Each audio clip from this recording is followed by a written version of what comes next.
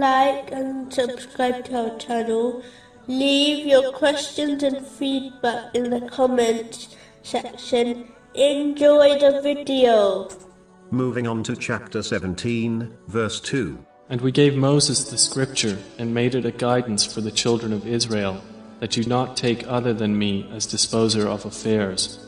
In respect to the Muslim nation, the Holy Quran only guides one to the truth, if they fulfill the three aspects of it. The lowest aspect is reciting the Holy Quran correctly. The next aspect is to understand the Holy Quran through a reliable source. The highest aspect is to sincerely act on the commands and prohibitions of the Holy Quran, according to the traditions of the Holy Prophet Muhammad, peace and blessings be upon him.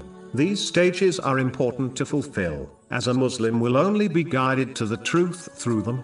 The previous divine books were revealed by Allah, the Exalted, but as the people failed to fulfill the three aspects of these divine books, they failed to obtain the true path, which leads to pleasure of Allah, the Exalted, and ultimately, to paradise. If Muslims follow in their footsteps, by not fulfilling the three aspects of the Holy Quran, they may well share their fate in the hereafter. Allah, the Exalted, is the only one who is responsible for the affairs and needs of the creation, and fulfills them all, according to his infinite wisdom. A Muslim who understands this name will entrust all their affairs to only Allah, the Exalted, knowing he only chooses the best for his servants. They will prove this by being patient and even content in times of difficulty, and grateful in times of ease. If they persevere on this, they may even reach the level where they are grateful in every situation,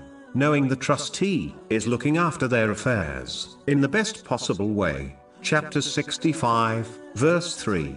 And whoever relies upon Allah, then he is sufficient for him. A Muslim should act on this divine name by understanding that every blessing they possess was granted to them by Allah, the Exalted.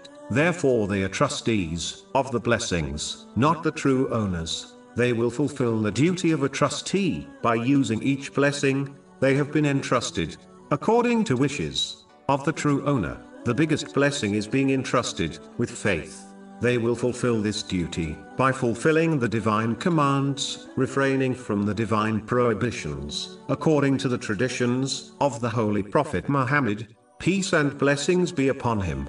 These blessings include their dependents. Therefore, a Muslim will fulfill this trust by treating and teaching their dependents according to the teachings of Islam, without any signs of neglect.